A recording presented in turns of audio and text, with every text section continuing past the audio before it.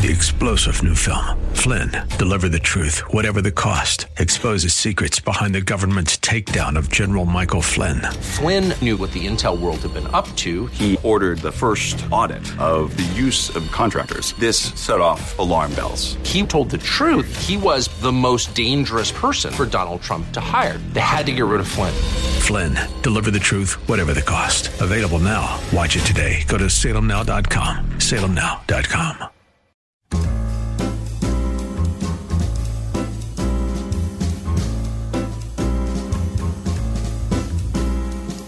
Welcome to another edition of The Ride Home with John and Kathy, live from the Salem-Pittsburgh studios. And now here are your hosts, John Hall and Kathy Emmons. Good afternoon. Greetings. Thanks for coming along on another hot Tuesday here in the city of Pittsburgh. Kath, I saw something today talking about we are leaning towards setting a record for temperatures in the 90s. Mm-hmm. Yeah. Happy to be celebrating that here in the first iteration of broadcast from your spare room in your unair-conditioned house. I'm sorry. Listen, whatever happened with your husband not sealing that deal? I don't know. What the heck? Listen, so my husband, as a surprise, ordered an air conditioner, quiet air conditioner for me to use here in the spare room since we're broadcasting from home. Yeah. And that was at least, 4 or 5 weeks ago. Oh, easily. And it's not showing. No, it's not going to show. It'll be there sometime in November, right? Great. Just when I don't need it, it's going to come to the front door. Yeah, very nice. Hey, I had to go into the doctor's office today, and as I'm going in, there was a young woman. She was helping me, had her mask on, and took my thermal temperature and whatnot. Brought me in the back room, and started to set up some equipment.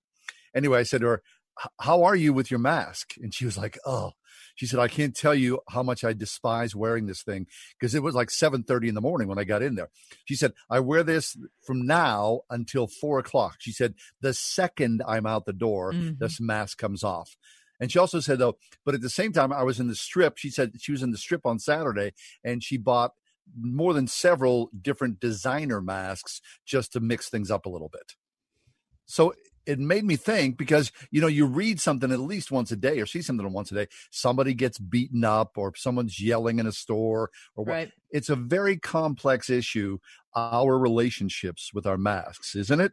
I don't think it should be as complex as we're making it.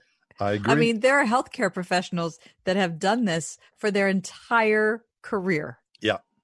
But it's become such a contentious issue. It's dumb. It's dumb that people are making such a contentious issue. However, can I say that I hate it? It's okay for me to just say out loud, I hate wearing a mask. And I say that with all deference to therapists or nurses or physicians who do this all the time. I feel bad for them. I do. And I think you guys are all awesome. You are. Because I hate it. I just hate it. But me hating it does not mean I don't do it. And I think that's where we're falling apart a little bit. Like, it seems like America's saying, I don't want to wear it, so therefore I'm not gonna. Yeah. I mean, there are the science deniers among us who say that's idiotic. This is flawed science. It doesn't make a difference if you wear a mask science. or not. Or, you're infringing upon my personal liberties. I can choose to do what I want to do. Okay, so if you're having surgery and you're laying there on the operating room table and your surgeons and nurses come in without masks on and tell you that they would have worn a mask except they were asserting their right to decide what they want to do with their life, how would you feel? Yeah, well, you'd have to sort of look at them from a different perspective, right? I mean, I just think about no shoes, no shirt, no service. No service. That's it. I mean, it's not that complex. Really, it isn't. And it's not as though the government's bullying you into doing this. Get out of here. Clearly, you can see things have gone down. I mean, we're much better here in Allegheny County than we were a month ago. And way better.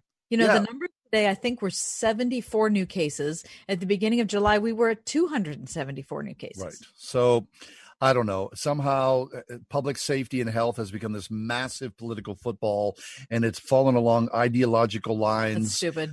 So I don't know. Look, here's the good news. I don't have to wear a mask hardly at all. I mean, I run into the grocery store 10, 15 minutes, maybe a couple of times a week at the most. And the rest of the time, I'm at home. So like you, Kath, I feel really greatly appreciate everybody who's out there on the front lines wearing their masks so that we ourselves can live the way we live. Exactly. So if you work at a grocery store or you are a garbage man, or you're working at Rite Aid, you're wearing a mask every single day. So for all of us, I shouldn't point the finger because I've done my share of complaining about masks. For all of us complaining, I wear mine an incredibly small percentage. Now let's talk about teachers, John, as we're in the back to school time of year.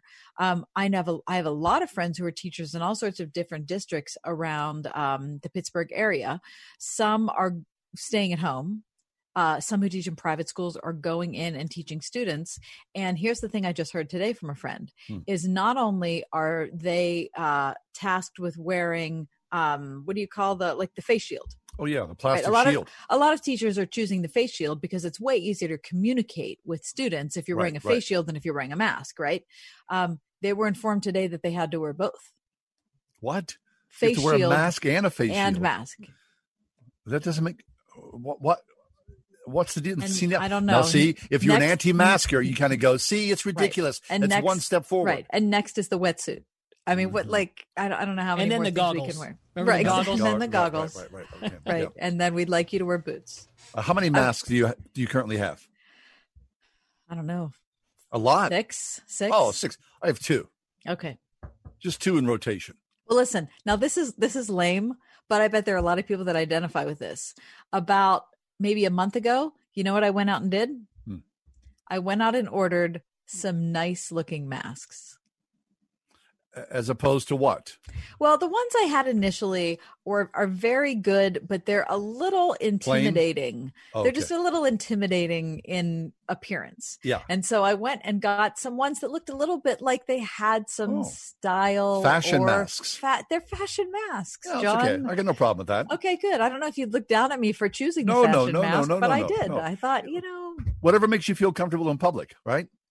I mean, I hate wearing a mask. We all do, but I'm going to do it, so I might as well do it in one that I like. Right. I saw a mask the other day, and a guy was wearing it. It was a protest mask, and it said, "This mask is as effective as Governor Wolf." I give him my points for comedy. Okay, it was good comedy, right? If not for kindness, but that's good. Yeah. Mike, you wearing a mask? Only when I'm out at the grocery store and public places. Yeah. Of course. I mean, you see people driving. you're not wearing them at home. No, obviously not. I probably have. I think I have. Now I have 2 masks that are really, really thick layered, and then I went to Home Depot over the weekend and got more of those those really thin surgical masks. But okay, it's not going to end anytime soon here, right?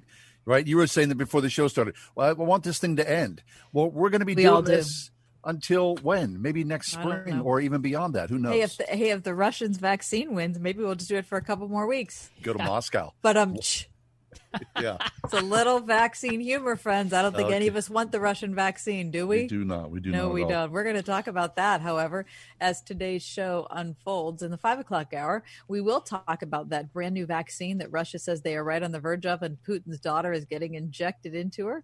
We'll talk about whether that is actually a safe thing, and we'll talk about a cultural moment that's happening in America that makes one of our guests feel like the very end time of the Soviet Union. That's in the 5 o'clock hour. In our 4 o'clock hour, Facebook removed nearly 40% more terrorist content in the second quarter of this year. We'll talk about what that could possibly mean. And also coming up next, the Reverend Kurt Bjorklund from Orchard Hill Church. He's going to talk about what it looks like to be a peacemaker in a time of division. We have a terrific show. It's going to be a lot of fun with a lot of good conversation. We're glad you're along for the Tuesday edition of The Ride Home. Be back in a minute.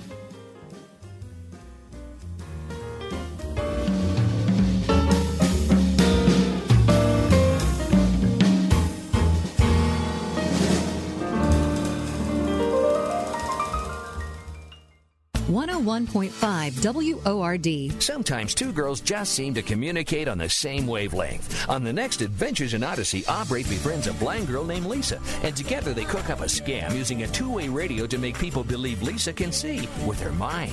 But the situation comes to a boil when Lisa decides to tell the truth. Is their friendship over, or will Aubrey see the light?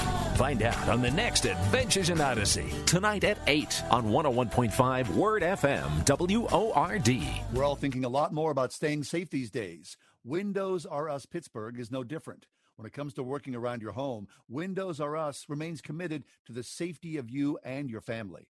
For roofs, gutters, and downspouts, siding, and of course, windows, Windows R Us Pittsburgh can answer the call. With over 50 years of home remodeling experience, Windows R Us has earned its reputation as the area's premier exterior replacement company. And all work will be done in strict compliance with the government's social distancing guidelines. If you've had damage, you may be eligible for a free repair or replacement. Visit WindowsRUsPittsburgh.com for a free inspection from one of the highly trained appraisers. You'll love their no-pressure approach, no hidden fees, and one of the fastest turnaround times in the industry from a company that will never skip town when it comes to honoring their warranty. Why pay double? Trust the area's premier exterior replacement company. WindowsRUsPittsburgh.com. That's WindowsRUsPittsburgh.com. Some of your favorite pastors and authors like Charles Stanley, John Piper, and Max Lucado are bringing you their most popular devotionals for free. Discover the joy and peace you can experience every day when you spend time in God's Word daily. Sign up for daily devotionals from Crosswalk.com and get inspiration and encouragement sent right to your inbox. With devotionals for parenting, singles, women, workplace, and more, Crosswalk.com offers spiritual growth for every stage of life. Visit Crosswalk.com. We want everybody to have a level of comfort knowing that they're in a safe environment, that they're in a caring environment, and that their health and well-being is our top priority. At Stock Family Dentistry, exceptional dentistry meets compassionate care. We are constantly screening both ourselves and patients. I want my patients to know that we are there for them. When they are ready, we are here. You're going to be safe. You're going to be well cared for. On Perry Highway in Wexford at StockFamilyDentistry.com. Hello, this is Terry Hanna, host of Christians with Secret Addictions. I'm not a pastor, theologian, therapist, or counselor. I'm a Christian with 26 years of healing for multiple addictions. If you or a loved one are lost in the wilderness of an addiction, we're here for you. Every Sunday evening at 6:45 p.m.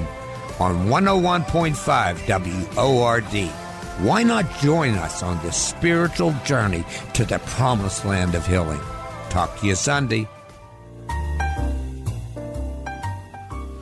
I don't know if it's just me, in my own internal sort of anxiety and angst and all that, but whenever I go out in public, it feels as though things are tight. Mm-hmm. And I don't know if, again, if I'm reading into this, I'm reading a newspaper or, trying to implement that or, overlay that on society. I mean, my one-on-one relationships, you, Mike, my family here, all that, I'm in good shape there.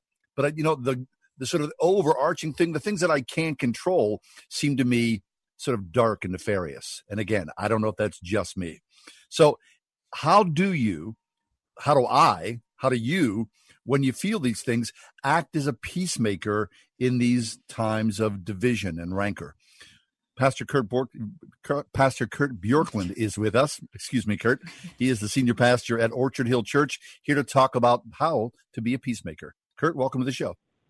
Thank you. Good to be with you. Yeah, without a doubt, these are times where there are a lot of different opinions on everything. And, from should kids go to school? Should they play sports? To, the efficacy of a face mask, to the reliability of COVID stats, to is there something nefarious behind Black Lives Matter? Not the idea of Black Lives Mattering, but the movement and the people responsible for it. I mean, just everywhere you turn, there are so many different opinions. And yet in that context, Jesus calls us to be peacemakers. If we're people of faith, then that is part of the call. That's Matthew 5:9, right out of his most famous teaching in the Sermon on the Mount.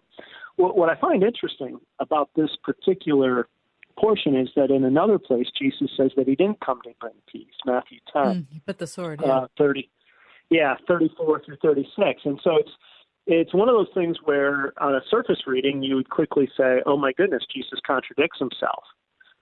Because on one hand, he's saying, I want you to be about peace. And then at another time, he says, I didn't bring peace and you're going to be at war. And at least for me, I resolved that just in a very simple manner of saying in Matthew 5:9, it appeared that he was talking to a large crowd, maybe a group of zealots that had gathered thinking up for revolution or overthrow. And in Matthew 10, he was speaking very specifically to his disciples about the cost of ministry, meaning that on one hand, that both things can be simultaneously true, that his disciples are called in a politically rancorous time to be peacemakers, while at the same time recognizing the reality that they'll never be completely at peace with the world because the world system is hostile to the things of God in many ways.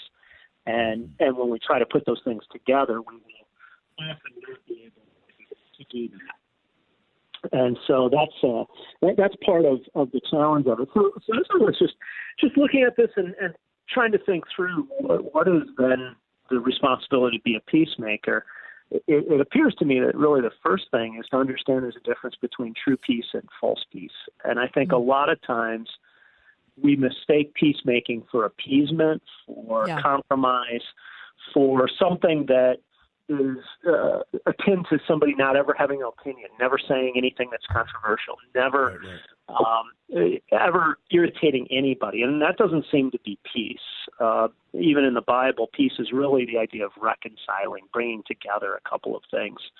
I love how Thomas Kempis put it. He was a person of a few generations back. He said, all people desire peace, but very few desire those things that make for peace. And his concept was things like struggle, understanding, confrontation, forgiveness. The things that we really have to do to bring peace are rare in our day and in any day.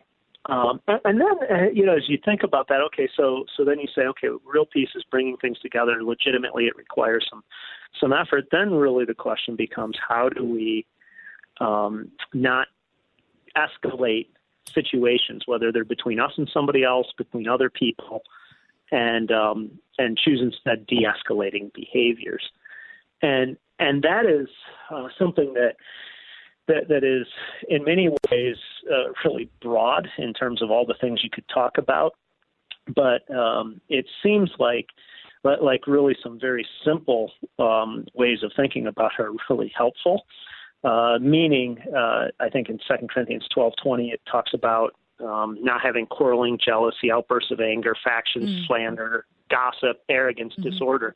Like he just took a list like that and said, okay, where are some of those things prevalent in my behaviors? Quarreling. Do I blame people? Do I expand an issue instead of sticking to the issue at hand? Do I assume ulterior or poor motives with other people when I'm talking with them?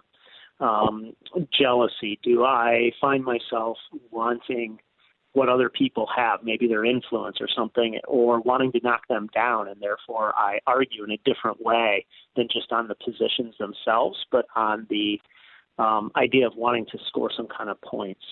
Outbursts of anger, same kind of thing. The threats, the sense of sarcasm, mockery that can be part of it. Factions, which is really coalition building. I talked to your mom and she and I agree that, that kind of a thing. Slander, which is really name calling in its own way, even if it's implied.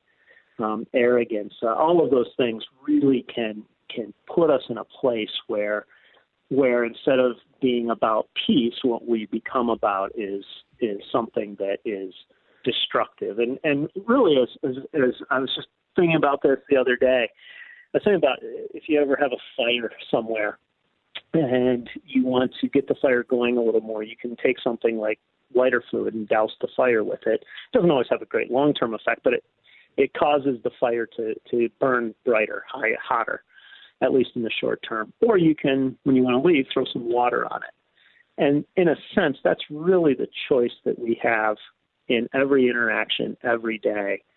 And when we are committed to peacemaking, we are choosing to not make the escalating choices in those moments. Right. Okay. So if we're going to choose that route of not making the escalating choices, Kurt, it requires that we are mature in our own faith first to even make that choice. And I guess that's the thing that's been discouraging to me, especially since the COVID era began, is just that it seems as if, we have a lot of people who say that they believe in Jesus, but when it comes to dealing with any political issue, what comes out of their mouth is just harsh it's judgy, it's finger pointing, and that's the nicest. Those are the nicest adjectives I can use. And so it just seems like we have in our head that being a Christian in politics is having the right perspective on issues, that it doesn't have anything to do with how we speak about them or carry out our conduct. That's such a well stated, very well stated. The challenge, and this is what I'm grappling with just as, a spiritual leader, if you want to use that term, is that so much of the Christian dialogue today is centered around a quest for self-righteousness. And I don't mean that in the sense of an aware, like I'm better than you, but so much of the dialogue is I have the right perspective. I am, and you take any issue and you get it on either side.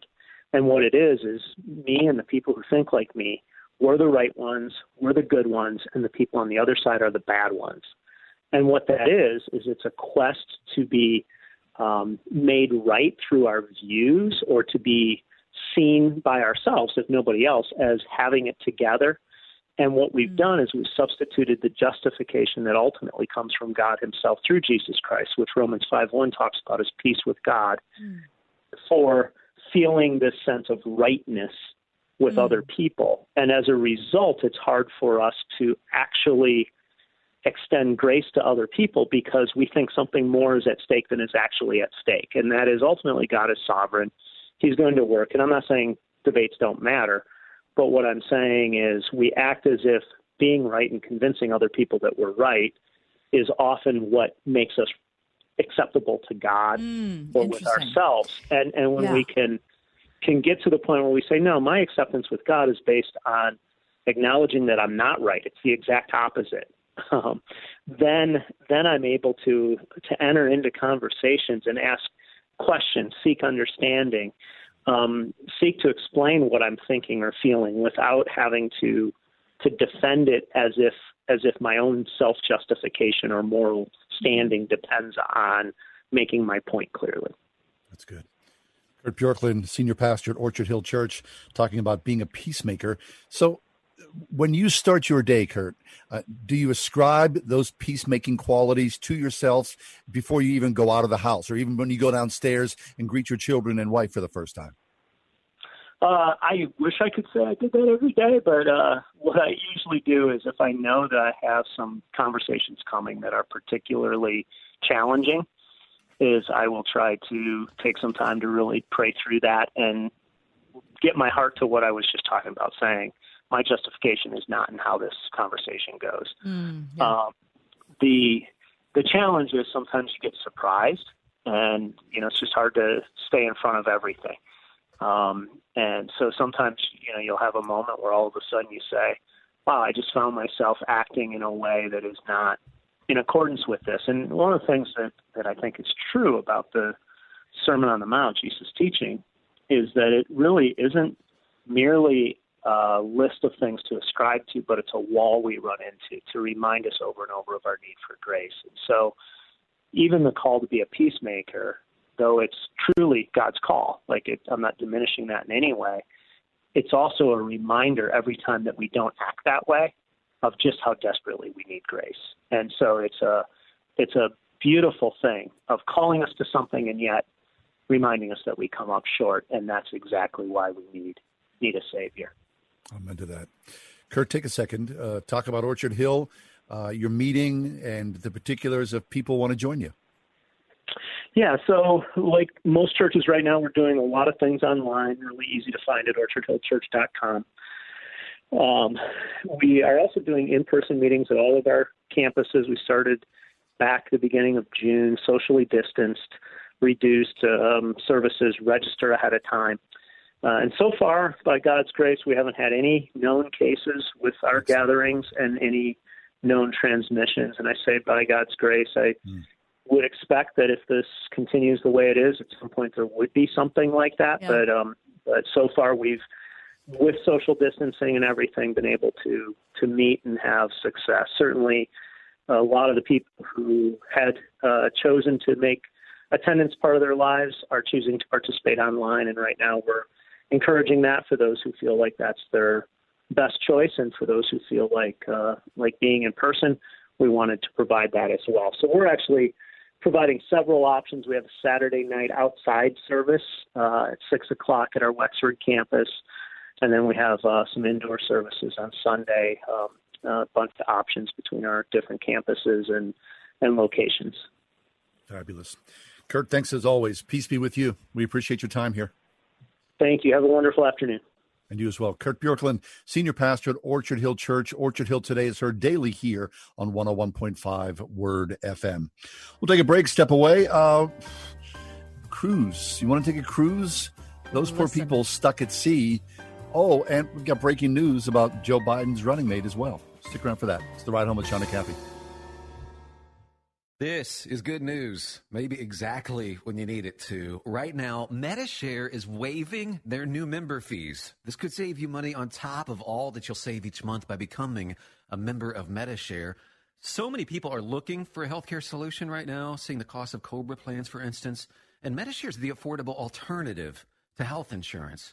The typical family saves $500 a month, but you might save even more. Medi-Share is a Christian community that shares each other's healthcare costs, and because of the current economic situation, they're making it easier than ever. Apply by August 31st, and you can save an additional $170 on your first month. I'll give you the number here in a second, and if you call, you can get a price within 2 minutes. Just tell them the promo code SHARE to receive your additional savings. Maybe now is the time to make the switch, like more than 400,000 people already have, and start saving. Here it is. Call 844-45-BIBLE. That's 844-45-BIBLE. 844-45-BIBLE. A moo-moo here and a moo-moo there. Here a moo, there a moo, everywhere a moo-moo. Hi there, it's me, Marcia from the Spring House, inviting you out to our real working dairy farm in 84, Pennsylvania. Not only will you enjoy watching the heifers in the field and the baby calves in the mini barnyard, but you should also come hungry for our fabulous farm fresh cooking. Step inside the Spring House for hot roast beef sandwiches, turkey and stuffing, hickory smoked ham, stuffed cabbage rolls, real mashed potatoes, and a whole lot more. A different menu each day. The locals tell their friends that our famous chocolate milk is the official drink of the Spring House. And be sure to save room for apple pie, ho-ho cake, Oreo cheesecake, or lots of other from-scratch goodies for dessert. Have I made you hungry yet? Let us share a little of our farm with you at the Spring House, 724-228-3339 or springhousemarket.com. 724-228-3339 or springhousemarket.com.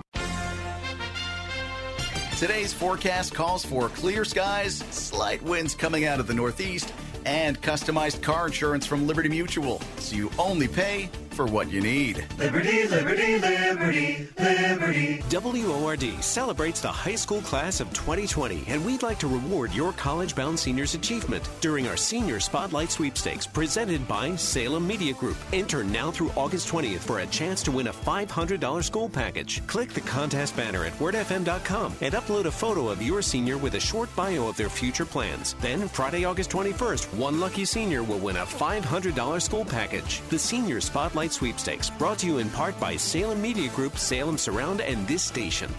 Ask Alexa to play the word Pittsburgh to hear us there. We're on your Google speaker too, plus iHeart, TuneIn, and on radio.com. 101.5 WORD FM, Pittsburgh.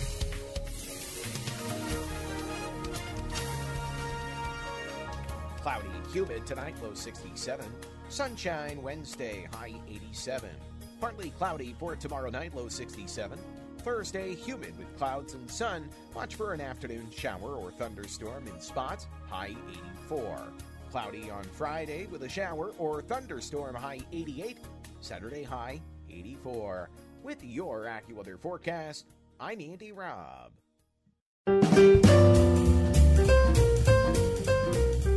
Just a few minutes ago, across the news wires, it's reported that Joe Biden has selected Kamala Harris to join him on the ticket as the vice presidential running mate. So the tickets are set. Much speculation. Kamala Harris and Joe Biden. Kath, were you surprised? Not at all.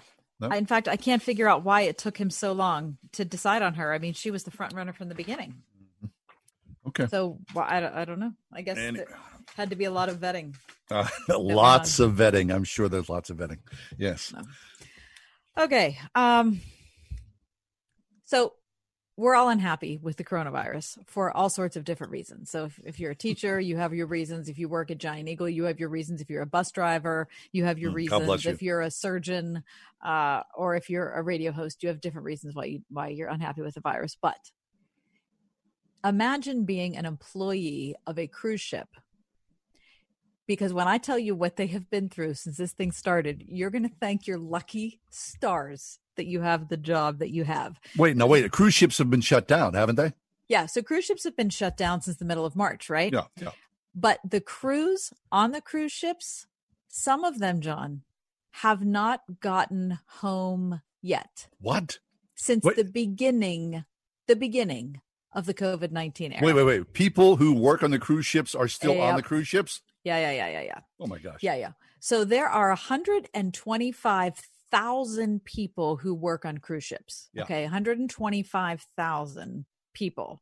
Long after all the passengers had gone home and the cruise ship story didn't even matter in the news story, there were still thousands of employees stuck on vessels far from their homes in India or Indonesia or the Philippines and all sorts of other far-flung nations. And they were largely barred from getting on commercial airlines to get home. Okay, so this is the problem. Barred by who? Barred by the CDC. Oh my God. From getting on commercial airlines. This is an article in today's Wall Street Journal by Rebecca Smith, Jackie McNish, and Suryatapa Bhattacharya. And I'm sure I completely ruined that name. I would know the difference. Anyway, the cruise companies decided, John, to sort most of their employees by home country, okay, and regroup them on their own cruise ships and sail them home, which seems like a good strategy, right? Yeah. But it became this huge shuffling of workers because their cruise ships were all over the world. So they were trying to figure out, if you're if your boat's in the Indian Ocean and you're from America, what kind of ships do they have to put you on to get you back to America? Oh my gosh. Okay. It's like a crazy puzzle, right?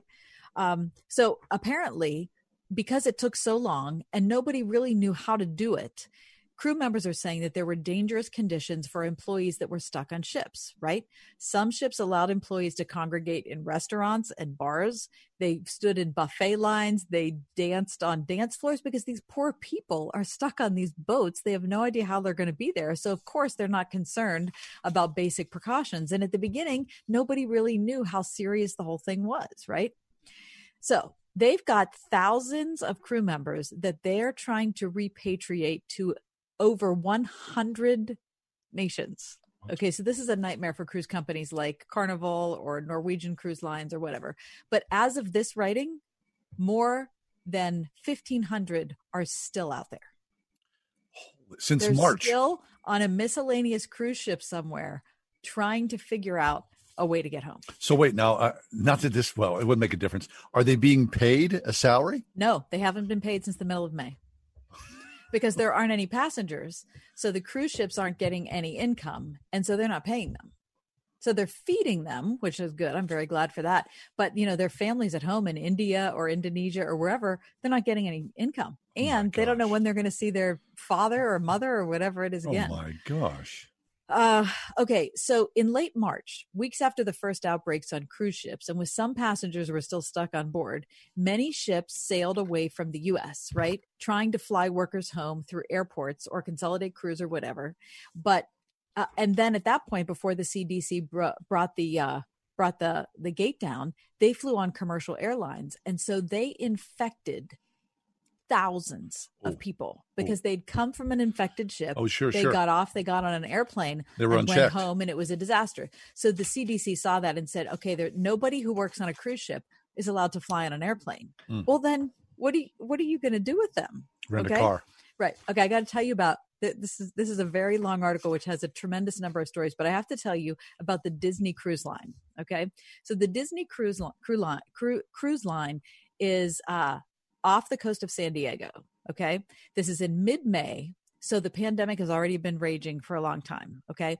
They asked the CDC if they could let their crew members who tested negative from the ship to get off in Anaheim. Okay. So the CDC says, no, I'm sorry, you can't do that. We can't have people who are contaminated coming onto U.S. soil. There are 740 people on the ship. okay, none of whom can get off. Okay. So they decide to leave. They decide to leave San Diego, go through the Panama Canal, and start leaving people on Caribbean islands. Just to get them off the ship. Just willy-nilly. You're not even from here. We're Right. just going to leave you off. We'll come back later and get you. So the CDC finds out on May 11th and sends them a letter and says, you can't do that. You can't just leave people on Caribbean islands because you want to get them off the ship. Because you can imagine those people were infected and now there are infections all over the Caribbean islands, right? Holy smokes. I mean, that's just one story of people who are absolutely stuck. There's this poor Japanese photographer who started a 6-month contract back in February on Holland America. He was just working for the cruise company, just taking photographs. Listen, he just got home last week. Oh my gosh. Yeah. He had to get on 6 different ships, and it's unbelievable. Anyway, so for however frustrated you are, imagine being that hamstrung by all the different agencies, all the different countries, your own company, and realizing that at the end of the day, there really is absolutely no way for you to get home. Well, I wasn't going to go on a cruise before. I'm certainly not going to go on one now, and pray for those poor people who are stranded on those ships. Smokes. Let's take a break. Listen, Jesus came to proclaim the good news of the poor, but now it feels as though the poor are less and less part of the church. We'll talk about that next. Stick around. It's the Ride at Home edition here, the Stay at Home edition of the Ride Home with John and Kathy.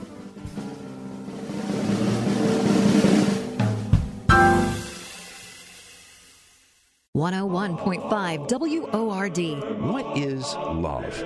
Well, it's inspired more writers, artists, and philosophers than any question since the beginning of time. This week on Through the Bible, we're in 2 John, which focuses on this big question and gives us examples of love in action. Dr. McGee calls it sidewalk salvation and teaches us to put our love for God into action. Through the Bible, this evening at 9 p.m. on 101.5 WORD.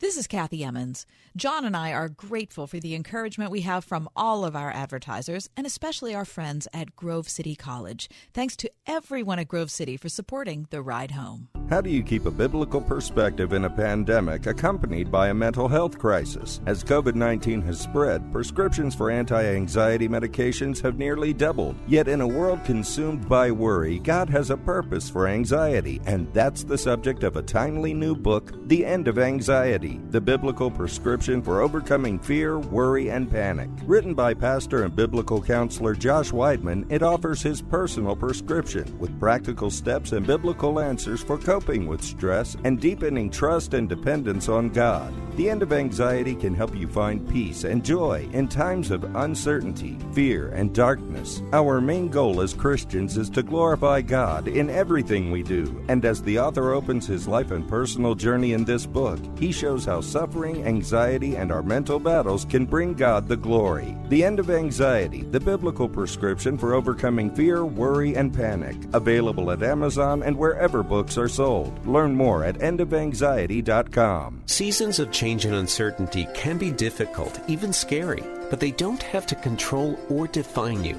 The counselors of the Grace Wellness Center would consider it a privilege to come alongside and help you replace the fear and frustration with freedom and peace.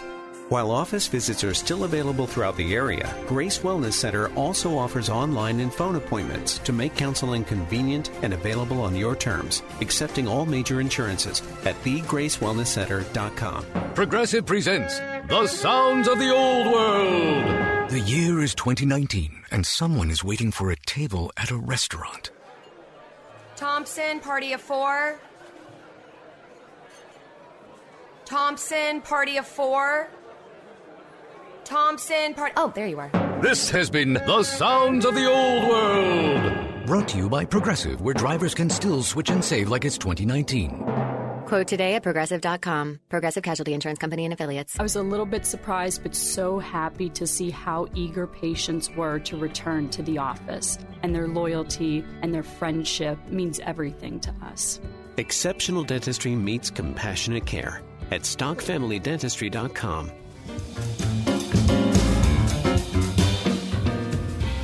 Remember long ago when we used to go to church Sunday morning, and you look around and the church would be filled with people who were worshiping Jesus. Now, when you looked around quickly, did you ever look around and go, oh, I know that guy, he's a businessman, he's doing this. I know that guy over there, he's working at a garage doing this. It was generally, hopefully, in many churches, a melting pot of what society was reflecting. Well, the bad news is that people of lower income are leaving the church en masse, that for whatever reason, and I'm sure there's a lot of them, people of lower incomes are just not part of the Christian congregations like they used to historically. Well, we're happy to welcome back to the show Ryan Bursch. Ryan has joined us many times in the past. He is a professor of political science at Eastern Illinois University. He teaches American institutions, public administration, international relations. And Dr. Bursch, welcome to the show. The piece that you wrote, Jesus came to proclaim good news to the poor, but now they're leaving the church. How can that even be? Yeah, it's really an alarming thing that I really haven't seen other people talk about, other demographers, other social scientists, other pastors, but in 2018, over a third of people in the bottom quartile, so making the lowest 25% of incomes, are now never attending church when it's only about 25% of the richest Americans. So now the gap has gotten larger, an 8-point gap between the richest and poorest Americans when it comes to never attending church. And I think that's really a problem going forward, because church has always been sort of the great equalizer in a society. You don't have to pay any dues or pay any fees. The plate passes, you can put $1 in or no dollars in or $1,000 in. You're still welcome and loved just like everybody else. But unfortunately, the church has become a lot more focused on upper middle class people with deeper pockets, kind of polite society. And I think people in the lower levels have, for a bunch of reasons, sort of slipped away from church. And I think it's to their detriment, but I also think it's to society's detriment as a whole and the church as a whole, because we're not as diverse as we used to be politically, income-wise, or, racially as well. Ryan, talk about the reasons why this is happening. What's contributing to people who are in lower income brackets who maybe 50 years ago would have been faithful churchgoers, and contrast that with people today? Yeah, I think I don't want to oversell. I don't think it's always related to these bigger, larger, social ideas going on. I think in a lot of ways it's practical, because now we know that, things like minimum wage is so low that a lot of people have to work 2 and 3 jobs, oftentimes on the weekend. And they're just too tired to go, or their job conflicts with the church schedule. So when, they have to find something to cut, church becomes the easy thing to cut because they don't have to go there. And so they feel like, I'm not getting enough back from the church experience, that why would I want to sleep in on Sunday morning, or I can't go on Sunday morning, so I just won't go. I think logistics is part of it. But I also think that, this income inequality that's happened to America, I think is something that Christians don't talk about enough. I know I don't want to turn into a Bernie Sanders or a leftist or whatever, but we do know the richest Americans have gotten much richer over the last 30 years, and the middle class actually has no more buying power today than they had back in the 1970s. So they're working harder and harder and not getting ahead. And church becomes sort of the first thing to go off the boat when the boat's sinking. So I think for a lot of people, they don't dislike God or dislike church. It's just easy to throw it over the side because they don't really see the immediate benefit of doing, being in church every Sunday. Right. But, the church, of course, does need to be that open, welcoming door, that melting pot that I spoke of. And, in the past, of course, and still to this day, Ron, and this, many churches provide assistance to poor people, whether it's food pantries or some, contribution in hard times. The church has always been a lifeline to people. So you think more that they would stick around because they're also being fed spiritually as well as economically in many ways. Yeah, no, I think that's 100% true. I think, there's a story that I experienced when I was going to college. I went to a liturgical church. They had something called the Prayers of the People, which is where, the congregation could say, please pray for my brother who has cancer. Please pray for myself. There was a guy who stood up at a congregation I was at, and he said, would you please pray for me? I just lost my job. And, and then the congregant said, Lord, in your mercy, hear our prayer. And then the service kind of went on. Well, after church, I saw one of the businessmen in the congregation go up to that young man and say, hey, I have a job for you. And the next day, he went and had a job. The Lord works in mysterious ways, and it's not always miracles. It's very, basic, practical ways like speaking out and saying, I need a job. Churches are great places to be connected to the larger community, right? And if we're not part of that community, I think the poor they don't, I mean, I don't want to denigrate them at all, but I think they're actually making their situation worse by not being part of church communities, because church people like helping out church people. They just need the opportunity and need to know how to help. And church services make that very much easier, the communication. Dr. Ryan Burge is with us, professor of political science at Eastern Illinois University. Ryan, I wonder how much of a role technology plays in this. I've done a lot of traveling over the last couple years, and in all sorts of different countries, I'm really surprised at the prevalence of smartphones in places where people are really poor. I just saw this in Indonesia when I was there a couple months ago, but it was now 6 months ago because I've lost complete track of time since this pandemic hit. But there were iPhones everywhere in incredibly difficult circumstances that people were living in. And so it just, technology everywhere. And I think of it here in America as well. I have 2 kids who are going to be in college in just a couple of weeks, and they would do anything before they let their iPhone lapse. I mean, they would be, eating chips 3 times a day before that. So technology has achieved this level of prominence. And I think it maybe tricks us, Brian. What do you think, into thinking that we're connected with people so we don't need a thing like a church? Yeah, what's interesting? I always tell my students, the United Nations has said that access to the internet is a basic human right. And people laugh at that, but they don't realize how important it is for society now, right? Like it creates job opportunities, it creates business opportunities, it creates a sense of togetherness. But I think you're exactly right, Kathy. It is sort of an artificial sense of social capital. You don't create those connections you do being in the same room with somebody else and reading body language. And the thing is, and we all know this, when you go on the internet, people say things to each other they would never say to each other in real life, right? So it's an artificial type of conversation that I think sort of impedes our growth as human beings, but also impedes our ability to feel connected to each other. And think about this. If you are lower on income spectrum, it might be because you're unemployed, right? If you're unemployed, you're not social. I think that's the bigger thing I worry about, is an overall lack of socialization is bad economically, but it's also bad spiritually, and it's also bad psychologically too. And I think the poor are suffering from all these things at one time, in America especially. All right. Well, so Ryan, the church obviously can do something to equip and engage, to, be more of a trumpet, I guess, right? To allow people to know, hey, look, if you've never attended church and, you want to come on in here, we can do this, this, this, and this. We provide all these things for you. Not as though, it's a social services gigantic net, but at the same time, to speak to the needs of the community. We all need each other. Yeah. Oh, absolutely. But I think the churches need to not see poor people as a social service project. They're not something we just throw money at, right? Or like we feel good because we gave them a love offering. Like, that's not the kind of – I don't think poor people want that. I think they want to feel like they're part of the community, and when they need help, they're helped up. Listen, Ryan, my church has saved me 100 times. And it wasn't necessarily because I was poor economically, but I was poor in a lot of other ways, and I really needed help. And that's what you get when you hang around a church, is you realize that we're all poor in different ways, and we all can unbelievably benefit from that type of community. Ryan, I'm sorry we're out of time, but thank you so much for being with us again. Dr. Ryan Burge, professor of political science at Eastern Illinois University. We need to take a break. We'll be right back on the ride home.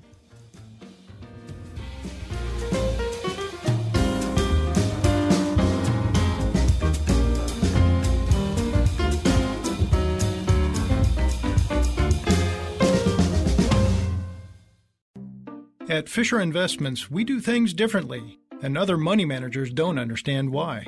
Because our way works great for us. But it may not work for your clients. That's why Fisher Investments is a fiduciary, obligated to put clients first. It's the highest standard for a financial advisor. So, what do you provide? Cookie-cutter portfolios like the rest of us? No cookie-cutter portfolios here. Fisher Investments tailors portfolios to meet each client's goals and needs. But you do sell investments that earn you high commissions, right? And make commissions when you make trades for your clients? No, Fisher Investments doesn't sell any commission investment products, and we never earn commissions on trades. So what's in it for you? Fisher Investments fees are structured so we do better when our clients do better. When it comes to helping clients achieve a comfortable retirement, we're clearly different.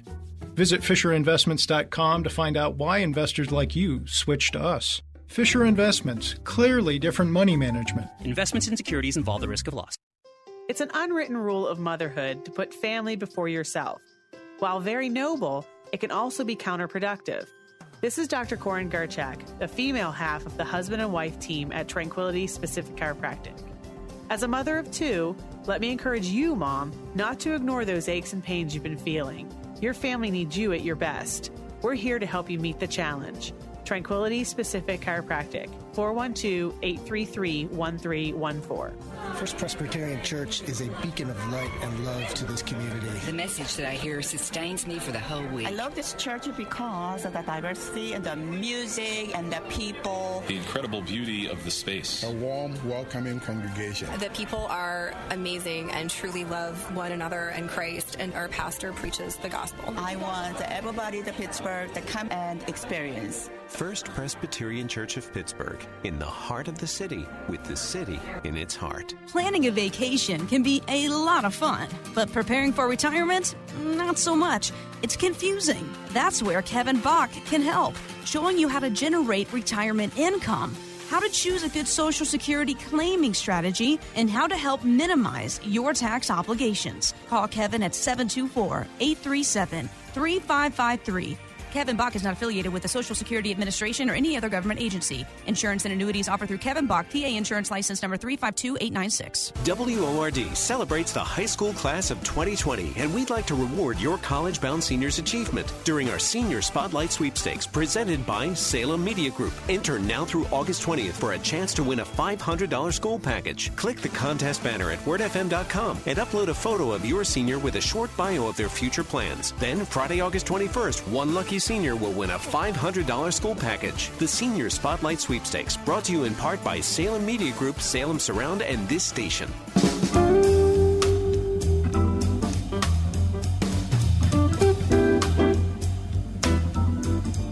Thanks for being with us on today's edition of The Ride Home. John, you there?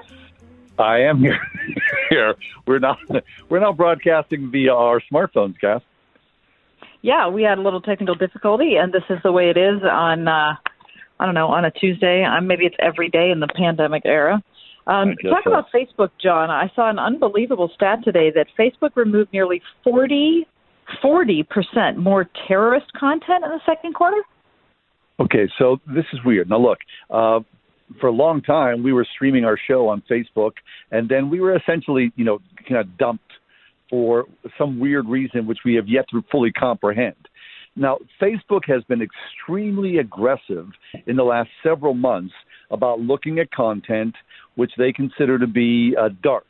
Now, I applaud them for this because everybody knows, how foreign infiltrators really worked to go against Americans' interest in the last election. However, Facebook removed 8.7 million pieces of terrorist content, which includes, according to the company's definition, non-state actors that engage in or advocate for violence to achieve political, religious, or ideological aims in the second quarter of this year, up from 6.3 million in the first quarter. The problem is, though, as you sift through that, who is making these decisions, especially when you talk about religious aims, because all of a sudden, are conservative Christians, are we now considered, like a terrorist organization? Are we on that watch list? I mean, there's a possibility.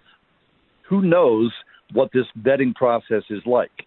But I do applaud Facebook for at least taking some baby steps to rid themselves of obviously some nefarious bad guys. Yeah, okay. I mean, I give them some credit, too, for taking some baby steps. But look, the reason they're taking baby steps is they're being called on the carpet for everything from, from the congressional hearing, the squelching of conservative viewpoint, all the way to, not doing anything to stop sex trafficking, which is being advertised all over their pages. So, I don't know. Okay, so good job doing this, but I think there's a much bigger hill to climb. Yeah, I believe that there is, but at least they're being forced to look at it and have some sort of reckoning. I mean, the bottom line, of course, is money, right? Because Facebook made an awful lot of ad money from this kind of content that surrounded it. And, international espionage and intrigue, I mean, the internet is wide open. So there's a lot of people there who are against America and America's best interest, whether they're internal or external. So how do you, as a non-governmental agency, filter that and make the best decisions to keep your platform clean? That's the problem. Right. Well, I don't have enough cyber technology expertise to weigh in on that, but I am saying that we have to do a better job than what we're currently doing. I don't know. And so for those of you who are wondering why we're not streaming live on Facebook each day on our program, well, it's for something like this. We've been shut down by Facebook for a reason that we have not been able to figure out yet. And so until we're able to ascertain that, we are radio only. Which is good, because radio is our roots, is it not? That's right. We love radio, so we're happy to be here. And happy you're along for today's ride home. Yes, we'll take a break, come back. We got a big 5 o'clock hour, so please stay tuned for that. We're going to talk about Russia. I'm sure we'll have a little hockey conversation in there as well. And also Cold War silos for sale.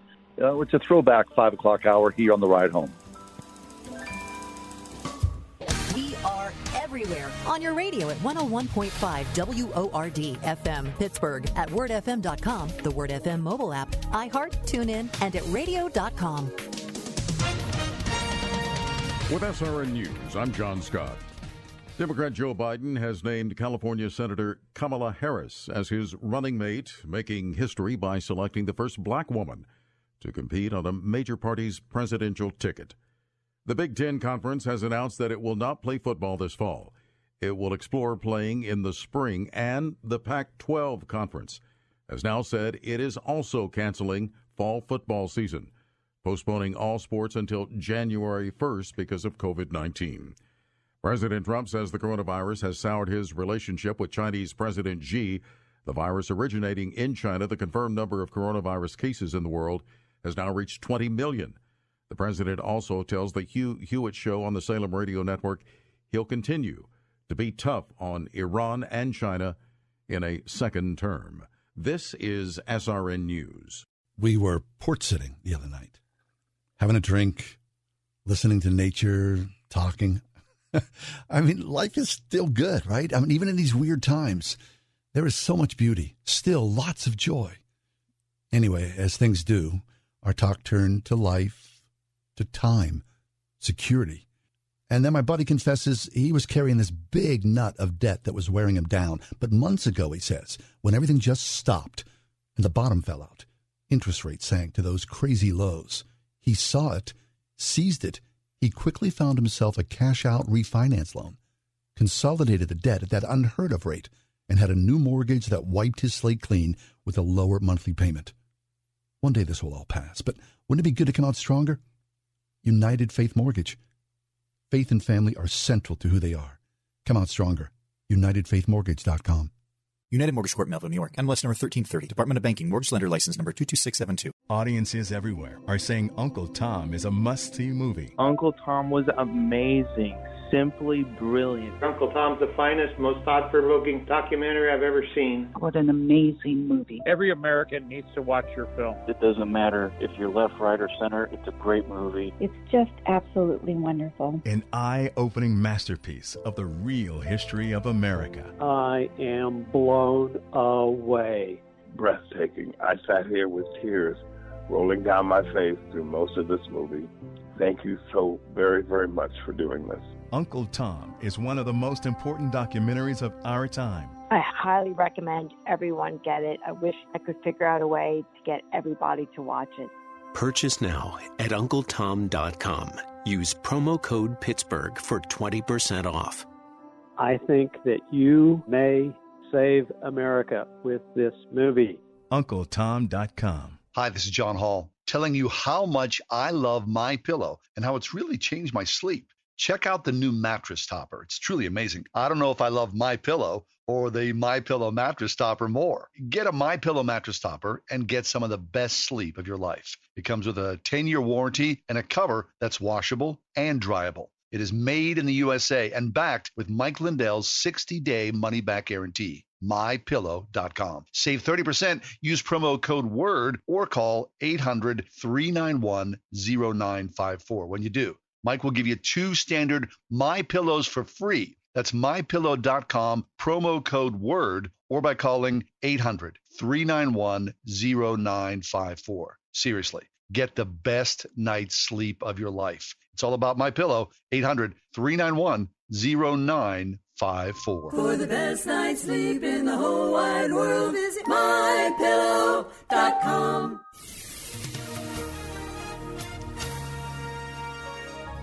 Cloudy, humid tonight, low 67. Sunshine Wednesday, high 87. Partly cloudy for tomorrow night, low 67. Thursday, humid with clouds and sun. Watch for an afternoon shower or thunderstorm in spots, high 84. Cloudy on Friday with a shower or thunderstorm, high 88. Saturday, high 84. With your AccuWeather forecast, I'm Andy Robb.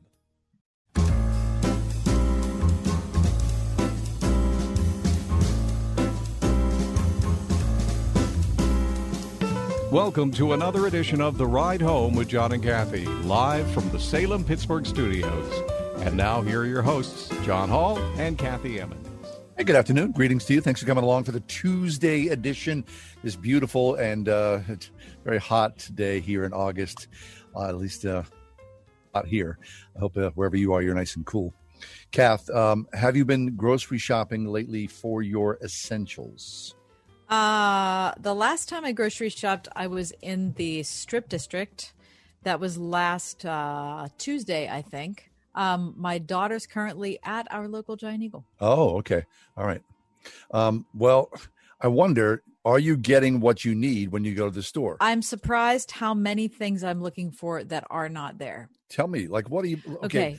TP, so, paper towels, that's kind of a given in some way, right? Yeah, but I'm good with that now. I don't know. It seems like it's working at my local store, but I will see, this sounds like this is like a total like first world problem, but I'll go to buy yogurt and the vanilla Dannon yogurt is often empty. It's not there.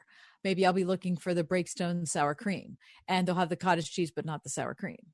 Or I'll be looking for a particular kind of eggs or a particular kind of, it's that just the stock of whatever it is just isn't there. Right. When I went to Target a couple weeks ago, I was looking for sheets. I couldn't believe how few sheets there were in the store, John. Sheets, like twins, fulls, queens, whatever it was.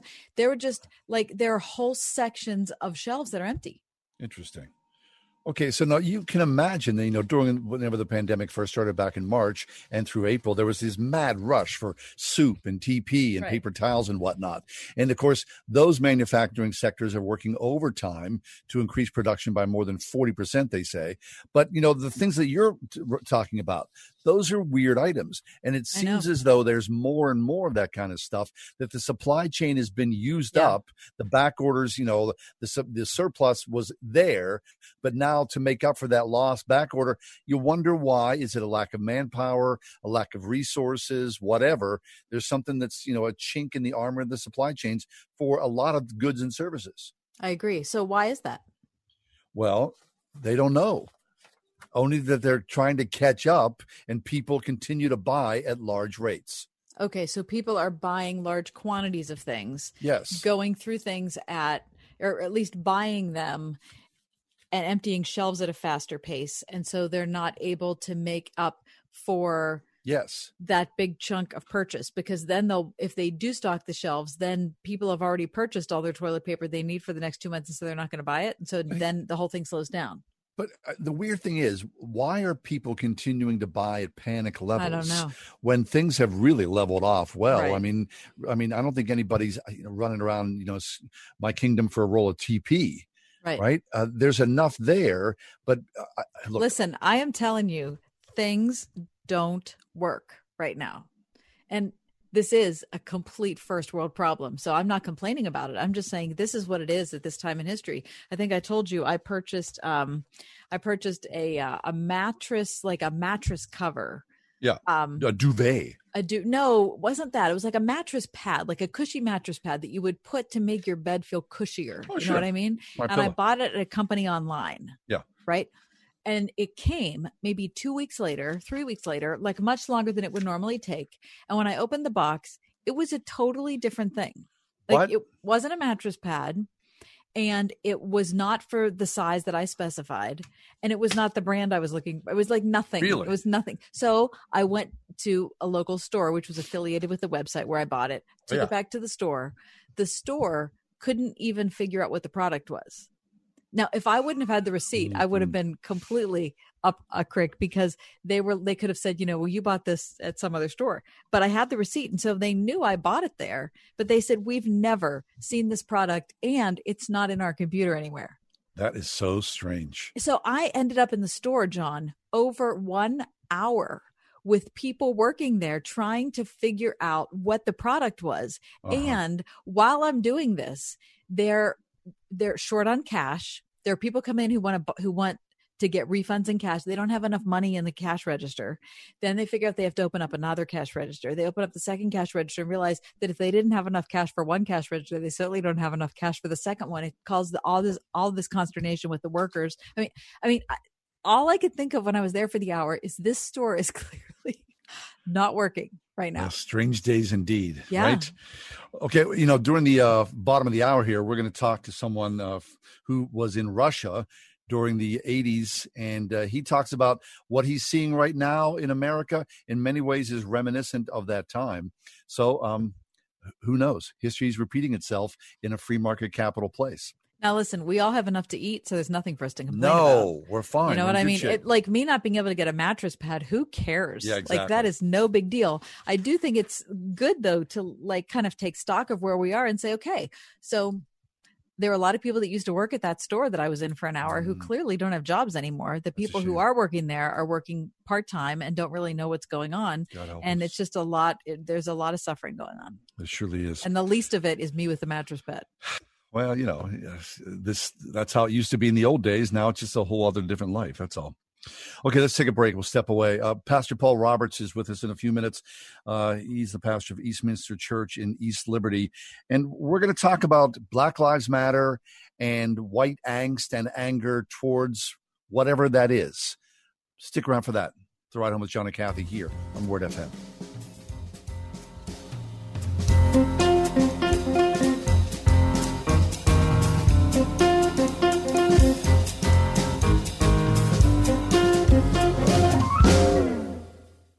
101.5 WORD. Next time on PowerPoint with Jack Graham. Each one of these men and women lived their lives, faced challenges in their lives, and overcame by faith, and therefore they received a great reward, because God is the rewarder of them who diligently seek Him. Tune in next time for PowerPoint with Jack Graham. PowerPoint tonight at 9:30 on 101.5 WORD. I know that on those tablets Mr. Moses brought down is the commandment to not covet. But I'll confess, my neighbor and his lawnmower is making it tough. He's got this stand-behind, ride-along space shuttle that covers probably 3 times more space than my trusty old lawn boy. So, when we have who mows the fastest races, which are completely fabricated in my head, he has some impressive advantages that I just don't have. And at our Faith and Family Mortgage team, we're blessed to have a pretty special advantage of our own, and one that could be a big deal for you. Our team is lucky to be an arm of a bigger company that is a direct lender, which means our company gets to use its own money and make its own decisions within its own walls, an advantage that often allows us to get you a better rate, saving you monthly and lifelong money on a refinance or new home purchase. We are United Faith Mortgage. United Faith Mortgage is a DBA of United Mortgage Corp. 25 Melville Park Road, Melville, New York. Licensed mortgage banker. For all licensing information, go to NMLSConsumerAccess.org. Corporate NMLS number 1330. Equal housing lender. License in Alaska, Hawaii, Georgia, Massachusetts, North Dakota, South Dakota, or Utah. Audiences everywhere are saying Uncle Tom is a must-see movie. Fantastic. Absolutely wonderful. Excellent. Breathtaking. A movie that is changing hearts and minds. I really feel inspired. We're going to put up statues because of what this film may do. An eye-opening masterpiece of the real history of America. They want to cover up history. I didn't study that kind of stuff when I was in history. They are actively learning their history wrong. Why have you hidden this from me? Starring Larry Elder. And Uncle Tom is somebody who has sold out by embracing the white man. Candace Owens. I'm a black female. I should be at the top of the progressive stack. Brandon Tatum. They believe that I want to be accepted in the white community. kind of like the house Negro back in slavery. And Herman Cain. As my late grandfathers used to say, I does not care. These are the voices of the movie Uncle Tom. Purchase now at UncleTom.com. Use promo code MOVIE for 20% off. Hi, I'm John Henney from Henney Jewelers. Since 1887, my family has helped people celebrate the most memorable moments in their lives. We are rooted in faith and commit to doing the right thing again and again. We believe in the covenant of marriage and use our To Have and To Hold program to encourage couples as they prepare to spend the rest of their lives together. Please stop into our Shadyside store to learn more or visit HenneyJewelers.com. Henney Jewelers, your jewelers for life. We are at a very particular exclamation point here in the United States of America. How do you make sense of the changes that we have undergone in the last several months, COVID-19 notwithstanding? Of course, we're talking about the death of George Floyd, the rise of the Black Lives Matter movement, and now seemingly in many areas there has been a lot of hand-wringing, of course, a lot of anger, a lot of backlash about it, about a movement that is, for some people, deeply threatening and very scary. So how do you make sense of it all, especially as a believer in Jesus Christ? Well, Pastor Paul Roberts is with us. Pastor Roberts, as I said, is the pastor at Eastminster Presbyterian Church in the East Liberty neighborhood. He's been in ministry for well over 30 years, pastoring 3 churches here in Western Pennsylvania. And Pastor Paul, welcome to the show. How are you today, sir? Great. It's great to be with you and Kathy again. Thank you. Yeah.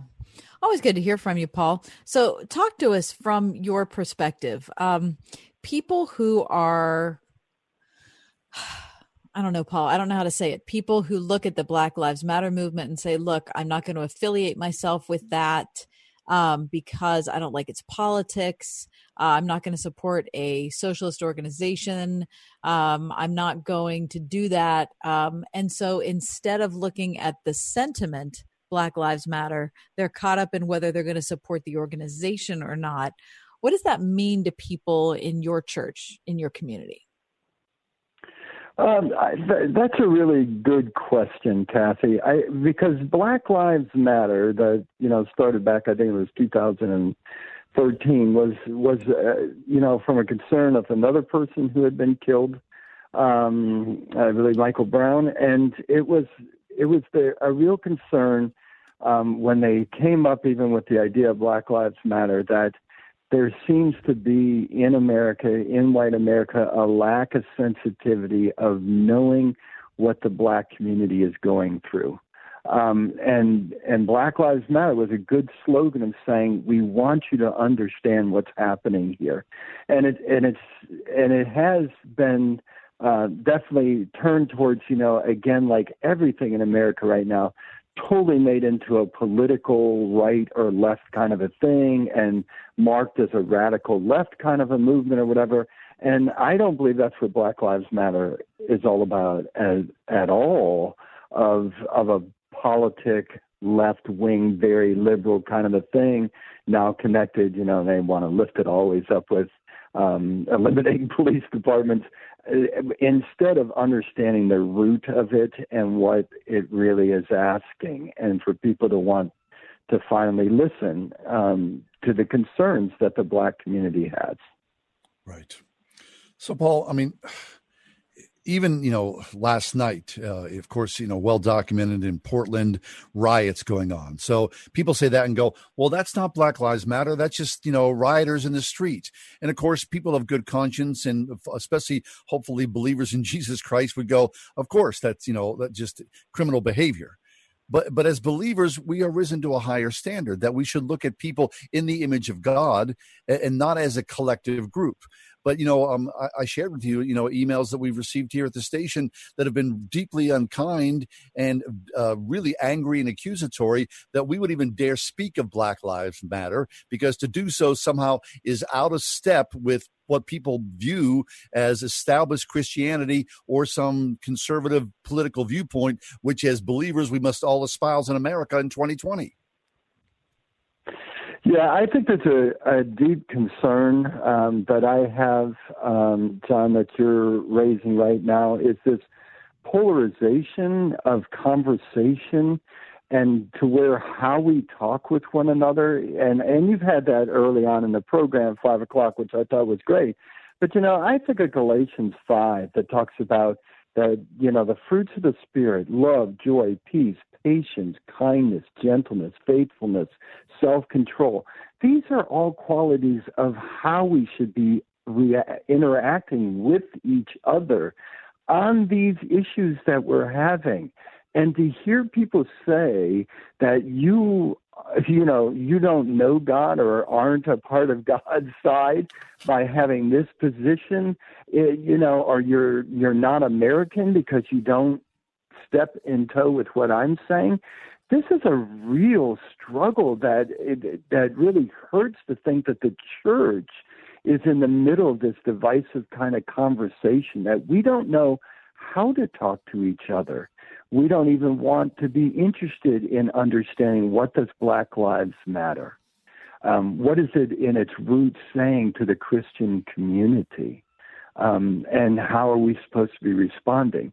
We seem to have lost the ability to want to listen, to learn, and then make a decision of how we should react, rather than already having our position, not listening, and instead attacking, and certainly not using the fruits of the spirits in our conversation. That's the Reverend Paul Roberts with us. Paul's the pastor of Eastminster Presbyterian Church in the East Liberty section of Pittsburgh. So Paul, so you're white, John's white, I'm white, Mike's white. So we got 4 white people here having this conversation. Talk about, from the perspective of your friends, I'm going to ask you kind of speak for them at this point. What would they like to tell us, do you think, about Black Lives Matter, about that phrase, about that sentiment? Yeah, I think, thank you so much for asking that question. I think in a church like ours that, is now on a Sunday worshiping around 45% African Americans, there are things that we are learning, especially the white community in our church. And the first thing is to really develop the skill of wanting to listen, not to fix it, not to so that I can argue something back, but to truly listen to what has been going on with African Americans for 401 years, to truly take in the trauma and to listen to the stories, not with a defensive sense, but really to listen. The other thing is that to watch things. Too often, white America has decided that something is for blacks and something is for whites. So when you think of movies like Selma or Just Mercy or Harriet, too often we're seeing this, those are black movies. No, they are movies about the black experience that whites need to take in and understand. We need to read more about the black experience. We need to be able to read things like The New Jim Crow, Parting the Waters, White Fragility, to try to understand better through reading what has been going on for the last 401 years. And we also need to start going and participating. Don't think that the African American Museum in Washington, D.C. is for blacks. It's for whites to go to understand, to experience what has happened in the last 400 years, especially the trauma that is going on, to really take in what slavery meant, what Jim Crow meant, what segregation meant, what the era of lynchings meant, all of it, to take it in, to go to the Mississippi Museum of Lynching, and to go to the Alabama Civil Rights Museum, to go to Atlanta to the King Center. So I think what I hear that the cry is, it's time for white America to listen, to watch, to read, and to go to the places to experience what has happened, and then have a conversation. Paul, that's excellent. Seriously. It's so well said. to listen, to experience, and then have the conversation. It's not too much to ask. No, it's not. I mean, with all the angsty, comments we've gotten, John, or the email that you're talking about, it just seems like it's just sitting back and listening. It just shouldn't be that hard for us. Now, a friend of mine said, hey, John, wait, it feels as though like this is what's happened to me, that I've been reading a story all along, and that story is my life as a person in the United States. All of a sudden, that book has been yanked from my hand, and I'm being forced to read another story. And I'm not really necessarily sure that story that I'm reading has any validity. So why am I being forced to do this? I mean, people are, hard-headed like that. I mean, I get that. I mean, I think there's a good point to be made there, that it is a difficult thing to readjust to. Right. Paul, you want to comment on that? Yeah, I think it is hard, and I think for a lot of white America, I think there is a sense, and I think some of this is changing, because I've never had such a response as I've had in the last 3 to 4 months from white churches and white friends and connections who are saying, what can we do? There's something really going on here. So I'm really happy about that, and that it seems that something's really going on. People were deeply disturbed about the George Floyd incident. I think what needs to be communicated at the same token is there's a large section, I believe, of African Americans who are very angry because they want to say, and what I hear sometimes is that we are really angry because we've been telling you this for years and years and years, and you didn't trust us or listen to us. Why do you always come with the idea that what we're saying is not valid, and I'm going to try to prove that it's not valid? Why is the white person have that perspective? And I think it's because white America still really doesn't want to take a deep look, because it's really ugly to see what we've done for 400 years. And I'm not sure we want, especially Christians, to take this in, because we've been side by side with this. We've been benefactors of this terrible situation that we put African Americans in for 400 years. So it's almost like, when you see something and it's so dark, you don't want to go in there, because it's like, I don't want to go. That just seems like such a mess. I think for a lot of white Americans, that's the perspective. It's like, if we really take this in, I'll have to change. I'll have to think differently. And I don't want to crush this kind of myth that I believe that America's this great, wonderful, good for everybody country. Somehow to take a look at the Black American experience will shatter that myth. And it's just something we don't want to have shattered. Yeah. Paul Roberts is with us, senior pastor of Eastminster Church for 16 years, more than 16 years. He's been in ordinary ministry for well over 30 years, pastoring 3 different churches in Western Pennsylvania. Paul, as you were talking, I was thinking about several of the emails and communications we've gotten from listeners who were saying, look, I recognize that things have been bad for African Americans in America, but that wasn't me. I didn't do any of that. So, I don't know what you expect me to do at this point. And I don't know why it's such a big, why can't we just start over? Yeah. And, we talked about that at our dinner table just a couple nights ago. And I was thinking about, Paul, my grandmother, my great grandmother, who was a Polish immigrant to America. And she moved here with 5 kids. Her husband took off. And so she was alone with 5 little kids. She didn't speak any English. And the only way she could make it work is she made moonshine in her basement in New Kensington during Prohibition. And it was she had a bar. This was her life. This is how they survived. Now, I never knew her, right? This was in, 1920 that this was going on. But something about that story has always been in me. I never knew her. I know, she and I never held hands. We never hung out. I don't even know what she was like, except that story somehow tells me something about me. And I don't know, Paul, when we were talking at dinner the other night, our family was like, well, that's what it is. It's not just, so if there's an African American who's living the way they are right now, their stories of their grandparents and their great grandparents matter to them, right? It's in them, like my great grandmother's stories in me. Correct. Correct.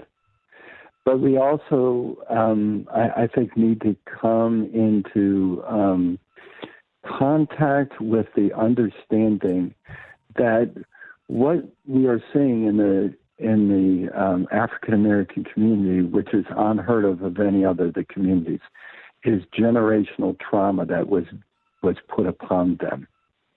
And what does that say? How am I going to react to that? That it's not, a trauma of an event that happened one time or two times.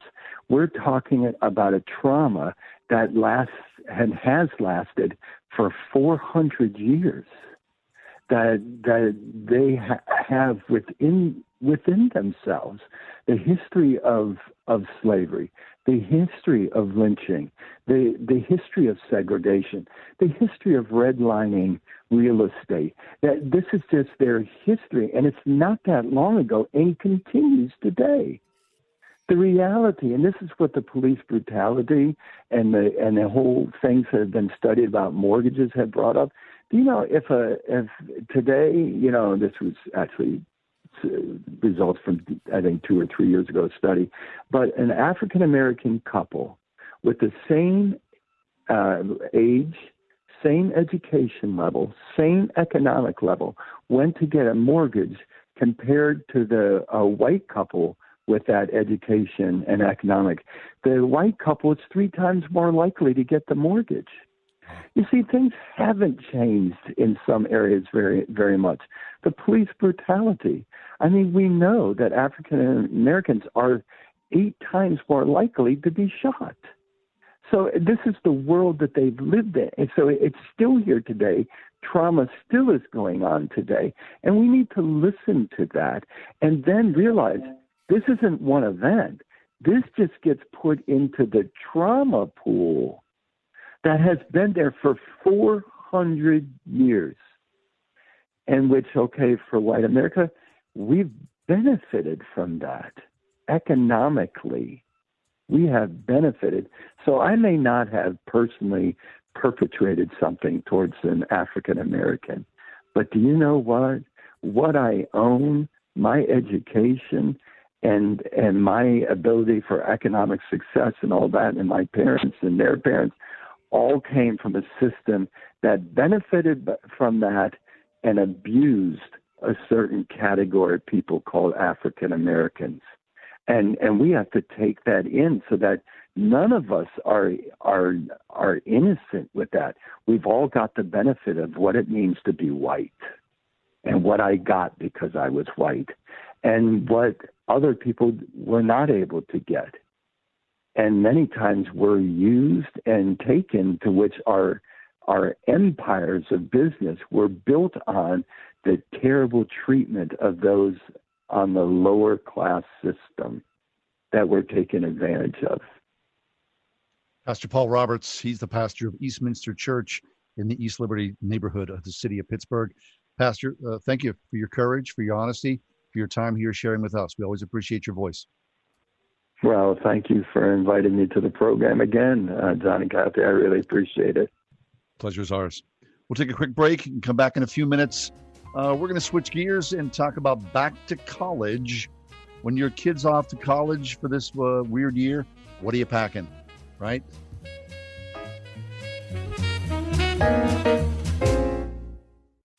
At RPTS, class is back in session, on campus, in person this fall. Theological training happens best in the context of community, and RPTS prepares students for ministry as they interact face-to-face with pastor professors who share their lives as well as their knowledge. With small class sizes and large class spaces, RPTS offers an environment that easily meets all safety protocols. So take the next step in your ministry future. RPTS, study under pastors. Register now at rpts.edu. This is the Entertainment Answer. What is my streaming pick of the week? Well, it has to be The Red Sea Miracle Part 2. Journey to Egypt and beyond as Tim Mahoney, who has traveled the globe for evidence of some of the Old Testament's most miraculous events, interviews the world's foremost experts to discover the truth. Now, to see patterns of evidence, The Red Sea Miracle Part 2, and others in the series, go to salemnow.com and use the promo code MOVIE for 20% off. That's salemnow.com to watch Patterns of Evidence, The Red Sea Miracle Part 2. Hey, Mike, how's the house coming along? Needs a ton of work. The pipes are leaking. Needs a new roof. The AC just broke. I just don't have time to do it all myself. You know anyone? Oh, just ask Home Advisor. They match you with the best local pros for any home project. Cool. Yeah, you can read reviews and book appointments online. What's it cost? Actually, Home Advisor is always free to use. Nice. I'll check it out. Go to HomeAdvisor.com or download the free app. Home Advisor.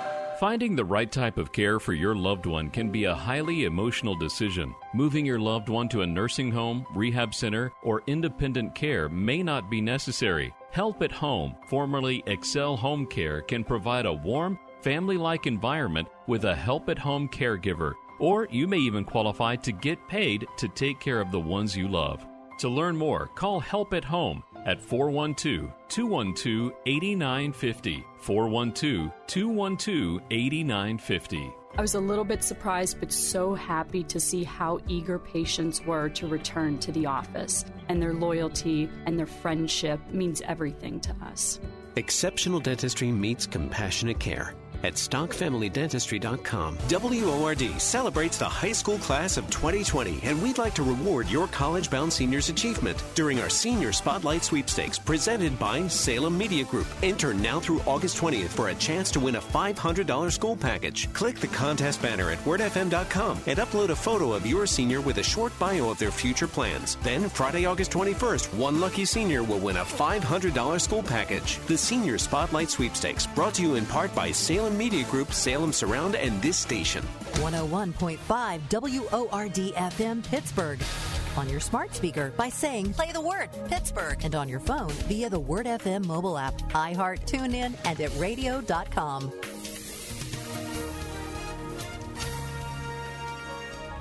Cloudy, humid tonight, low 67. Sunshine Wednesday, high 87. Partly cloudy for tomorrow night, low 67. Thursday, humid with clouds and sun. Watch for an afternoon shower or thunderstorm in spots, high 84. Cloudy on Friday with a shower or thunderstorm, high 88. Saturday, high 84. With your AccuWeather forecast, I'm Andy Robb. Okay, kids are headed back to college for better or worse.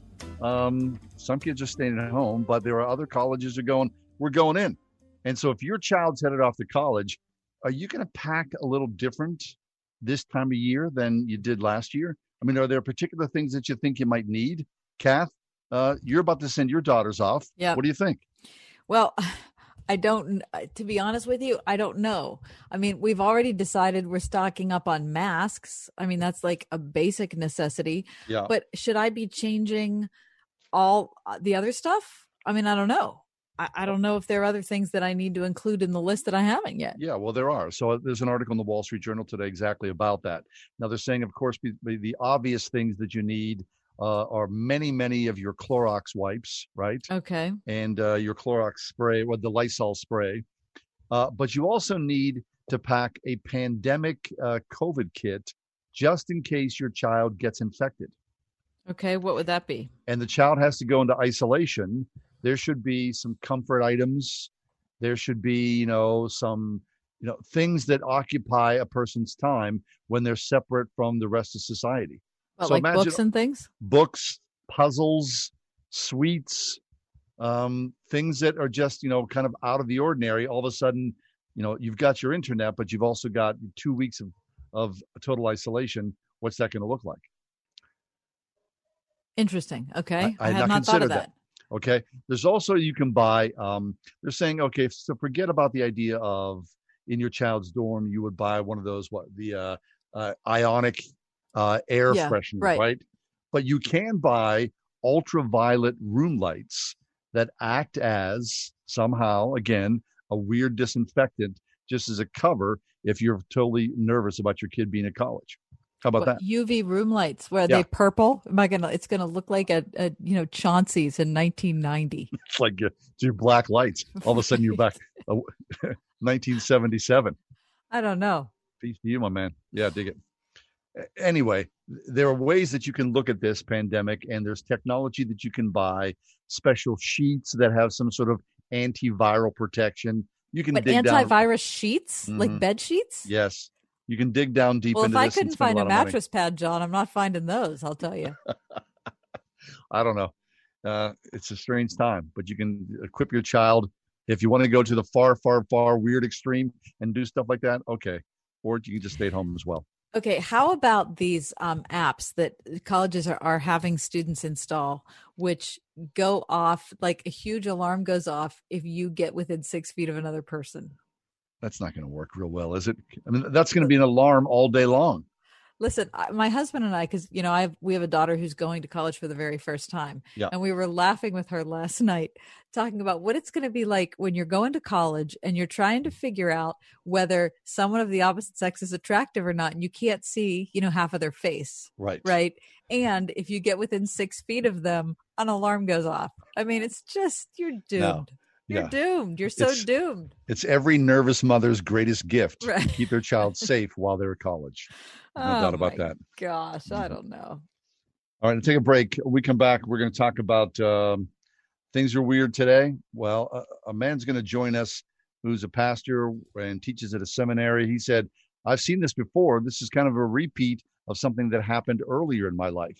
Stick around for that. I've experienced this cultural moment before in Russia. That's next here on The Ride Home.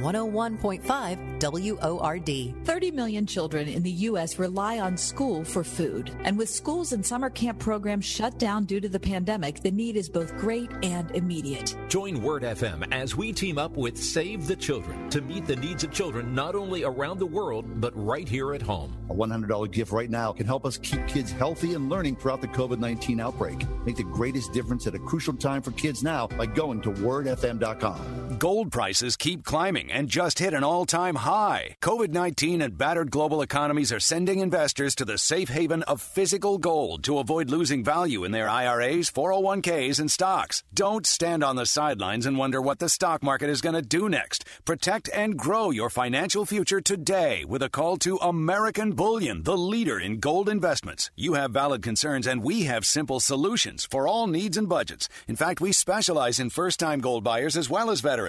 Find out about American Bullion's hassle-free process to transfer any portion of your IRA, 401k, or stocks into the long-term safety of a gold IRA today. Call 800-GOLD-IRA and ask for our free gold guide. That's 800-465-3472. 800-GOLD-IRA. Grow your financial future with the rising value of physical gold and protect yourself during this worldwide crisis. Call the leader, American Bullion. 800-GOLD-IRA.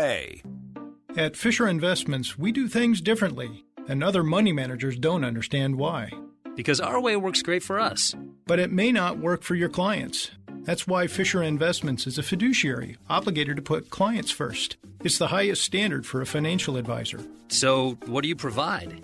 Cookie-cutter portfolios like the rest of us?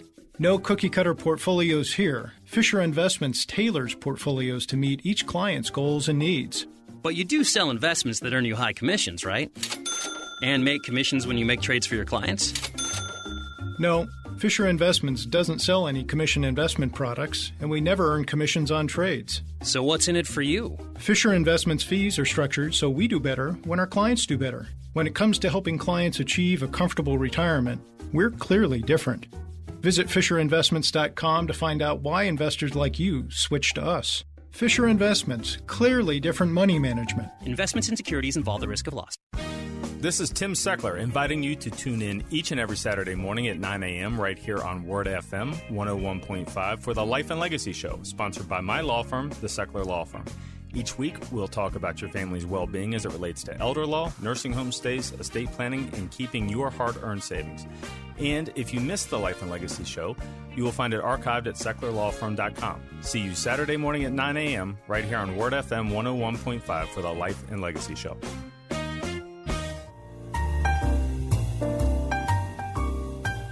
Okay, so it's bizarre, right? We are living in a weird space here in the world. But our next guest is sort of experiencing deja vu all over again. Andrei Shirin is with us. Andrei is Associate Professor of Divinity, Director of Transformational Leadership at John Leland Center for Theological Studies in Arlington, Virginia, where he teaches the intersection of theology, leadership, and public life. He wrote a really excellent piece in Christianity Today called "I've Experienced This Cultural Moment Before in Russia." Andrei, welcome to the show. How are you today, sir? Very good. Thank you, John, for having me on. Our pleasure. Yes. Andrei, before we even get started, let's just get the dirty business out of the way. Apparently, you yourself are a Washington Capitals fan. Guilty as charged. Mm-hmm. Andrei, I don't know how we can proceed after this point. Yeah, well, God bless you, sir. Too bad. Yes. Okay, Andrei. So in your piece, you talk about civil discord and, deep divisions among the population. And it goes deeper and deeper. You've seen this before. You talk about seeing this way back in Russia when you used to live there. Tell the story. Well, correct. The similarity is we have two large segments of the population that do not see each other as, well, moral or legitimate, or they see each other so wrong as not impossible to reason with. And back in the Soviet Union, I don't know, some of us, shall I say, mature enough to remember the Soviet Union. When Gorbachev came to power in 1985, no one believed the Soviet Union would be gone in a few years. And yet, when Gorbachev opened up the opportunity for people to speak, the population split right in the two camps that they just did not see each other as, well, legitimate or moral or being able to reason with. And Gorbachev tried to govern from the center, but the space in the center shrunk, so he was abandoned by everyone. So right, that's and we're seeing this happen here. I had never likened the two, and of course, I wasn't in the Soviet Union at that time, as you were, Andrei. But I think about the center disappearing, and that's what is clearly happening in America. People are polarizing to the extent that you're ending up with a far right and a far left, and nothing left in the middle. Andrei, talk about the role of Christians at that point in the waning days of the Soviet Union. Were they also pulled in the same directions as people who were not believers? Well, one thing to understand about the Soviet Union is the primary cause, and I believe the primary cause of the disappearance of the Soviet Union or falling apart was spiritual. There were no, as academics say, structural reasons for Soviet Union coming apart. Well, economy kept growing. Well, the standard of living was low in the West, but they have been worse, so there was no economic reasons for collapse of the Soviet Union. Mm-hmm. There was no viable opposition at the time when Gorbachev came to power. And yet I remember the palpable feeling that there was just of moral and spiritual dead end. We just cannot live like this anymore. And I think the similar thing is happening in the United States right now. It's not so much the economic crisis. It predates the pandemic, but I think people reached this fairly high level of affluence, but they did not have the spiritual and moral kind of the foundation for them to the meaning of their lives. They're searching for that, and they see injustice around them as we did in the Soviet Union.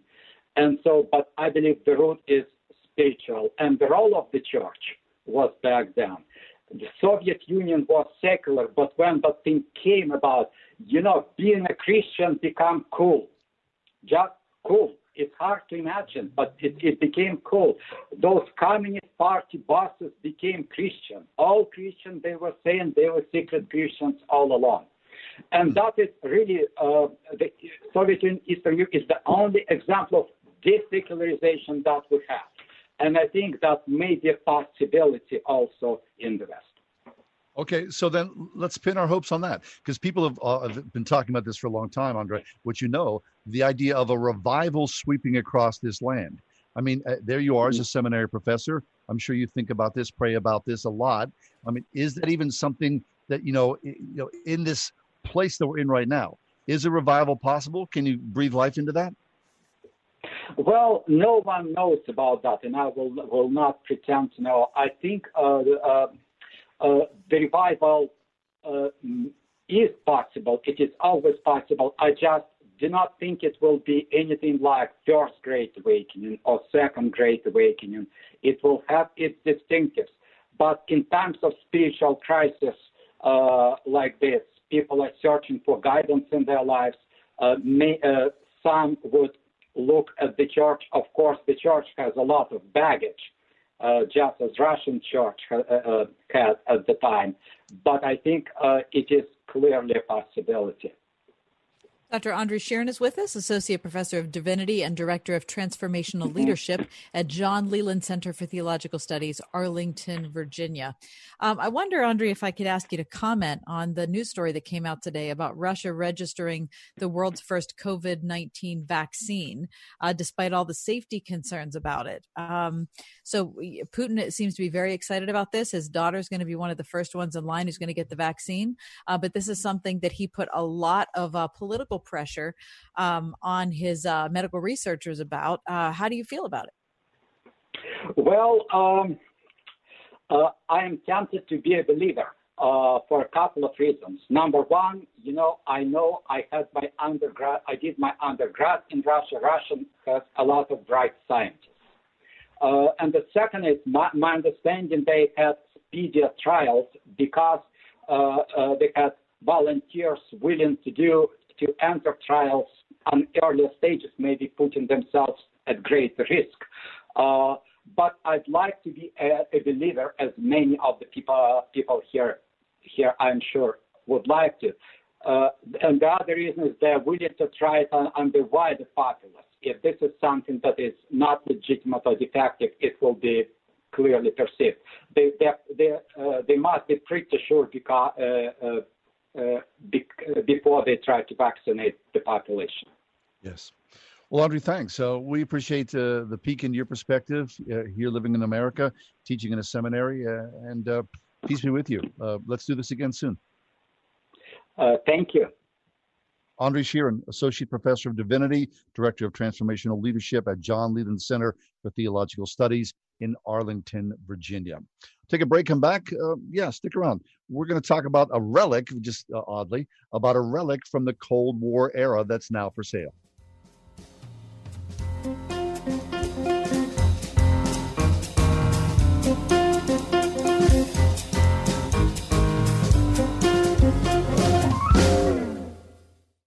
This is good news, maybe exactly when you need it to. Right now, Medi-Share is waiving their new member fees. This could save you money on top of all that you'll save each month by becoming a member of Medi-Share. So many people are looking for a healthcare solution right now, seeing the cost of COBRA plans, for instance. And Medi-Share is the affordable alternative to health insurance. The typical family saves $500 a month, but you might save even more. Medi-Share is a Christian community that shares each other's healthcare costs, and because of the current economic situation, they're making it easier than ever. Apply by August 31st, and you can save an additional $170 on your first month. I'll give you the number here in a second, and if you call, you can get a price within 2 minutes. Just tell them the promo code SHARE to receive your additional savings. Maybe now is the time to make the switch, like more than 400,000 people already have, and start saving. Here it is. Call 844-45-BIBLE. That's 844-45-BIBLE. 844-45-BIBLE. My wife and I have had this conversation 700 times. Honey, where would you like to go for dinner? Oh, I don't care. Whatever you think. Okay, how about Restaurant 1? Oh, no, definitely not Restaurant 1. How about Restaurant 2 instead? Oh, please don't ever make me go back to Restaurant 2. And it soon becomes clear that we need a restaurant advisor for a decision that big. It's Ryan, and in many ways, our Faith and Family Mortgage team is kind of like a restaurant advisor, but for mortgages. We're big on presenting you with your options and then letting you decide. As in, refinancing to a 30-year loan will make your payment this and save you that over the 30 years. Or a 20-year refinance will mean this and that, or you could cash out this much of your current equity and end up with this and that. If you'd like to see your options, know that we're committed to never pressuring even one Word FM listener. We are United Faith Mortgage. United Mortgage Corp, Melville, New York. MLS number 1330. Department of Banking. Mortgage Lender License number 22672. First Presbyterian Church is a beacon of light and love to this community. The message that I hear sustains me for the whole week. I love this church because of the diversity and the music and the people. The incredible beauty of the space. A warm, welcoming congregation. The people are amazing and truly love one another and Christ, and our pastor preaches the gospel. I want everybody to Pittsburgh to come and experience. First Presbyterian Church of Pittsburgh, in the heart of the city, with the city in its heart. Today's forecast calls for clear skies, slight winds coming out of the northeast, and customized car insurance from Liberty Mutual, so you only pay for what you need. Liberty, liberty, liberty, liberty. I was a little bit surprised, but so happy to see how eager patients were to return to the office. And their loyalty and their friendship means everything to us. Exceptional dentistry meets compassionate care at stockfamilydentistry.com.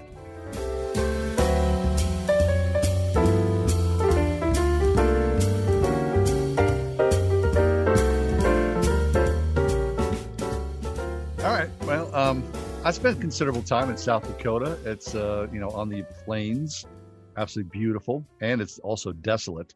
Mm. But as desolate as South Dakota is, added a whole other layer and put in North Dakota, an hour south of the Canadian border in Fairdale, North Dakota.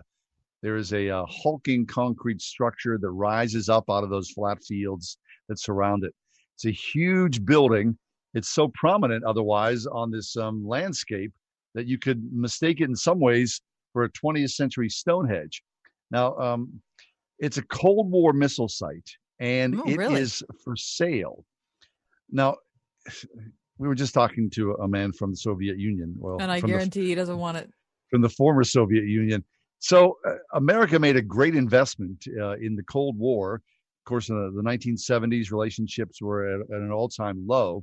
So to protect themselves from a impervious Russian onslaught of missiles coming to America, the United States went about building a missile defense system. And, you couldn't put a missile defense system, in New York City. You had to put it far, far away, which North Dakota is just appropriate for. So now that the Cold War has de-escalated, these plots are for sale. They are dotted across America. But this plot in North Dakota, 50-acre former missile site and command bunker, surrounded by double fences and sits a short drive from other sites, had these Titan missiles in. And these missiles were, these beautiful, sleek, hypersonic. Remember, that look of the hypersonic, the Concorde. They looked like that, and they were short-range missiles. There were 12 of them within this bunker.